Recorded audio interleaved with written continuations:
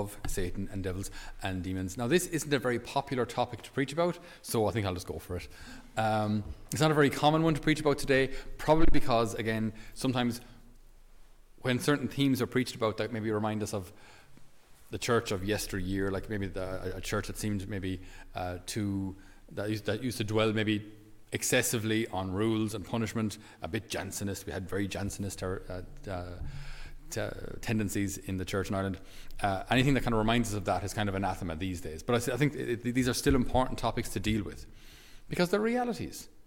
But again, with all of these things, with all these spiritual realities, we always keep in mind, we know how the story ends. We know that we win. We know that the Lord is victorious. We know that the Lord has already won this battle. And it is absolutely that, a battle. It's a battle, light against darkness, good against evil, Satan, and all of his demons against the forces of good, the forces of heaven. But we know, as I said, we already know how it ends. And interestingly, he knows how it ends too. He's not stupid. He knows that he loses, but he just won't stop anyway, because it's just his pride won't allow him. I mean, he has an angelic intellect anyway, so he's not going to they don't make rash decisions. They're much more enlightened than we are. So the decision that the enemy, Satan, made against God is made forever. He won't suddenly change his mind when he's in better form or has slept in, or someone brings him a nice coffee in the morning. Maybe I was a bit harsh, shouldn't have rebelled. No, the decision is made forever. So he knows that he can't win. He knows that he will never win, but his pride will not allow him to admit that. And so he'll try and wreak havoc and try and mess up the church and try and torment us and distract us and push us one way or the other, anything except the way the Lord asks us to go. Anything else, but just not God's will. So we're engaged in a battle. Padre Pio once said, quite famously, if the demons that are around us were to manifest in corporeal form, if they were to take on a body, they would darken the sun. Don't tell your children that. But the point he was trying to make is that there were quite a lot of them around. Again, though, we always keep in mind, see, we know how the story ends. So whenever we talk about these things, we never do so to invoke fear, but in fact, if anything, to invoke confidence. There's a spiritual battle going on. Absolutely. The demons are real. Absolutely. They ugly. Absolutely. But they can't win. A priest who used to speak about these kind of things quite a lot, he described it to me this way, or in a conference that he gave, he described it this way. He said, like, any demon, Satan and all of the demons, they're like a really vicious dog, right? Just snarling and drooling and teeth and vicious barks and so on and so forth, right? But he's on a chain. So he's not free to go wherever he wants. He looks all intimidating and stuff, but once you don't get within range, he actually can't harm you. So we've been baptized. So because we're baptized, then we belong to Jesus. So then we're his. And so we're safe. But we can choose to go within the range of the dog. And this is like any of our sins. We choose to get within range. We get within the length of that chain. And we choose maybe to have a little chat with the enemy about how things could be, should be. We engage with temptation, and rather than doing what the Lord asks us to do, which is this beautiful line from St. Peter. It's 1 Peter 5:8. Now, there's a couple of details here which are very, very important in this spiritual battle. It says, number 1, discipline yourselves. 2, keep alert. 3, for your enemy, the devil, is prowling around like a roaring lion, looking for someone to eat. Number 4, stand up to him strong in faith. Stand up to him strong in faith. So it starts with discipline yourselves. Okay? So disciplining yourselves, that's the practice of every day, where we don't give in to every appetite that we have. I only eat certain foods, I only drink certain drinks, I only spend my time the way I decide, so I'll spend all my time entertaining myself, whatever it may be. I lose all these opportunities then to actually to live a life of a bit of discipline, even as a parent, putting the needs of everyone above my own. So the needs of my husband or wife, children, putting their needs first, and I serve them first. And then then my legitimate needs after that. But that's all discipline. This teaches us to not instantly just react when there's a temptation. Well, who was it? There's a friend of mine who shall remain entirely nameless, but he said, I can resist anything except temptation. I can resist anything except temptation. That often there's this kind of this, and it's a temptation itself. That the only way to satisfy a temptation is to give into it. So you have an itch. You just have an itchy shoulder. What's the solution? Well, itch it. You're thirsty. What's the solution? Drink. You're hungry. What's the solution? Eat. You have a temptation. What's the solution? The opposite to everything we've just said. It's actually to deny yourself. Don't give in. Don't satisfy that itch. And that's it's kind of, because you go, well, but I have to. I'll explode or I'll die or I don't know. I mean, I have this thought, this idea. Surely I have to fulfill that to be happy. I have to look at this thing on the internet, or I have to desire this person, or I have to have this much money, or I want, if this other person falls off their wonderful pedestal, then I'll be happy. All these kind of temptations that we have. And the way to satisfy that isn't to let it happen, but to fight against it until it's gone.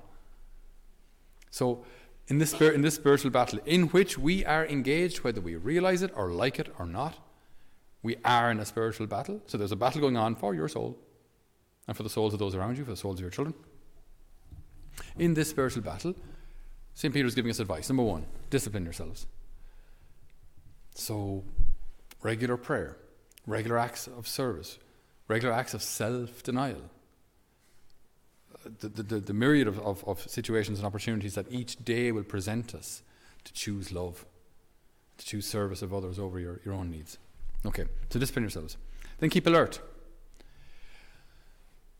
I find that the best way to keep alert in the spiritual battle is this might sound really simple, and apologies if it is. But when one prays, if you pray, if we live a life close to the Lord, and so we're trying to avoid mortal sin and venial sin for that matter, and you're trying to live from the sacraments, trying to live a life of grace, you have a divine light in your soul which helps you to see right and wrong, which helps you to recognize, no, that's, even if I can't quite explain it, that just doesn't feel right. Do you know, we were even having a bit of a burger there in a certain fast food place yesterday, and we were watching a ridiculous TV show. Well, we weren't watching it; we were just laughing at it, really. But then the ads came on, and I don't know exactly what the ad was for, but there was just a lady walking towards the screen in her underwear, basically, and it was just great to see all the lads just go and just look away, just kind of instinctively. This isn't going to be good for my little brain. Look away, and just instinctively, it's not good. Do you know? And into the burger, but it's just that's living a life of virtue, where you could kind of go, well, it's just an ad. It's on public TV. I mean, sure, it's not a sin, and justify it. But just instinctively, you just kind of look away and chaw into the burger. That's it. That's it. That's an opportunity provided to you to choose purity. You just won. So the more we live a life like that, where we're living a life of grace, the more we just simply recognize right and wrong. So we're much more alert to it because we're much more aware of it. We're much more sensitive to it. Okay. Discipline yourselves, stay alert. And then St. Peter gives us this image. Like a roaring lion, your adversary or the enemy is prowling around, looking for someone to devour. Fairly graphic description. But St. Peter does that deliberately to show this is we're not messing around here. This stuff is serious. We get this spiritual battle wrong. I could lose my soul if I get this wrong. Like, I could actually lose my soul. So this isn't a game. We're playing for the highest possible odds, highest possible goal, eternal life. So this is worth fighting for. This is worth striving for. This is worth praying for. This is worth denying ourselves for. In this battle, we are simply never alone. Even when it feels dark, when it feels cold, when it feels lonely, we are never alone. Because the Lord is always with us. Always. Especially when we've received Holy Communion, and He's with us in a very particular way, because He lives within us. So The enemy might look ferocious and drooly and violent and powerful, but he's on a chain. God isn't. No matter where you are, the grace of God, the consolation of God, the touch of God, the guidance, that protecting hand of Jesus, it's always available to us, always. And we can live in that presence, in that closeness with God. And the times we can't see him, it's because he's standing right behind us, defending us. But we can't see him. So we're engaged in a spiritual battle. But the victory is already won. All we have to do is just really believe that and live out of that in every little battle that comes our way. And if we do have temptations, or maybe even what sound like voices telling us to give up, telling us not to pray, telling us to give in to a certain temptation, to not listen to anything that's good. These kind of things happen too. We just hear these, don't listen to the church full of scandal, don't mind them priests, they're all corrupt. And anytime we hear something good, we dismiss that. Anytime you hear something bad, see how bad everything is, see how dark everything is, just give in, just give up. It's easier. It's very, very important for us in those moments to call on the name of the Lord and to ask him in his divine power to fight the battle for us. And so you can say, it's not an exorcism, but you can say, in the name of Jesus, be gone. In the name of Jesus, get back to hell where you came from. In the name of Jesus, leave me now. Or I'll call my dad.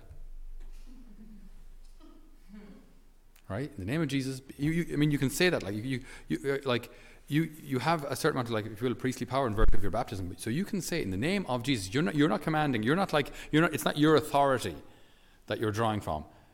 It's the authority of God himself. In the name of Jesus, be gone. And if you have to do that 100 times a day because the voices won't leave, say it 100 times a day. These are like spiritual weapons that we have. Primarily the sacraments, of course. Stay in a state of grace. If you've sinned, get confession. Live from the Eucharist. If you're married, draw from the sacramental grace of your marriage. If you're ordained, draw from the sacramental grace of holy orders. Draw from the grace of obedience if you're in religious life. We have so many sources of grace if we wish. Draw from them, by all means, absolutely. Live from that every single day with the confidence that the battle is already won. I tell you solemnly, all men's sins will be forgiven, and all their blasphemies. But let anyone blaspheme against the Holy Spirit, and he will never be forgiven. He is guilty of an eternal sin. I would have finished the homily just 10 seconds ago, but that line needs just a little bit of clarification, if you don't mind. I'll do it really, really quickly.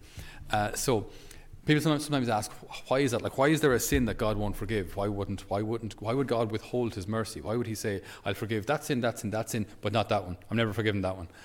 Then he sounds kind of like us. I'll forgive you that, and that, but I'm never forgiven that. Do you know what I mean? Why would God do that? So we have to understand this. What's this blasphemy against the Holy Spirit that we're talking about? So blasphemy against the Holy Spirit. The Holy Spirit is the personification of love. Personification of love. So Father loving the Son, Son loving the Father, and that divine, eternal love. From this divine, eternal love, the Holy Spirit proceeds. So the Holy Spirit is love incarnate.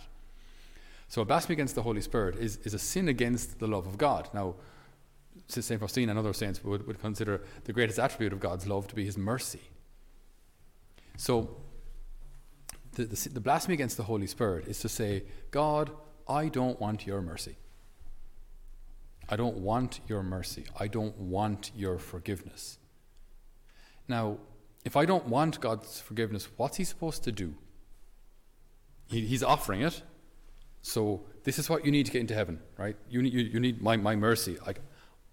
I will wash you clean. I will prepare you for this wedding banquet. All you have to do is say, I accept. If I refuse God's mercy, what do you want him to do? What more can he do? What didn't he do on the cross for us? It's all done. All we have to do is receive. So if I say I don't want it, that's why I can't be forgiven, because it is forgiveness. If I don't want God's forgiveness, then I'm stuck where I am. As soon as I want God's forgiveness, then it's available to me, absolutely. It's available to me at all points, but I just must open my heart to it. So that's why it's so important to live in this awareness that in the spiritual battle, we're nothing. God's everything. God's everything. And that's where our confidence comes from, that we can engage in the spiritual battle without having to be petrified of the enemy. Even if he were to manifest, I don't really care, because the battle is won. Jesus is the Saviour. We have a Trinitarian God who is love. And because of that, we have nothing to fear. Ever. So we ask the Lord, our strength and our shield, our portion and our cup, to fight our battles with us, within us, and for us, that we might see his victory in our lives. Amen.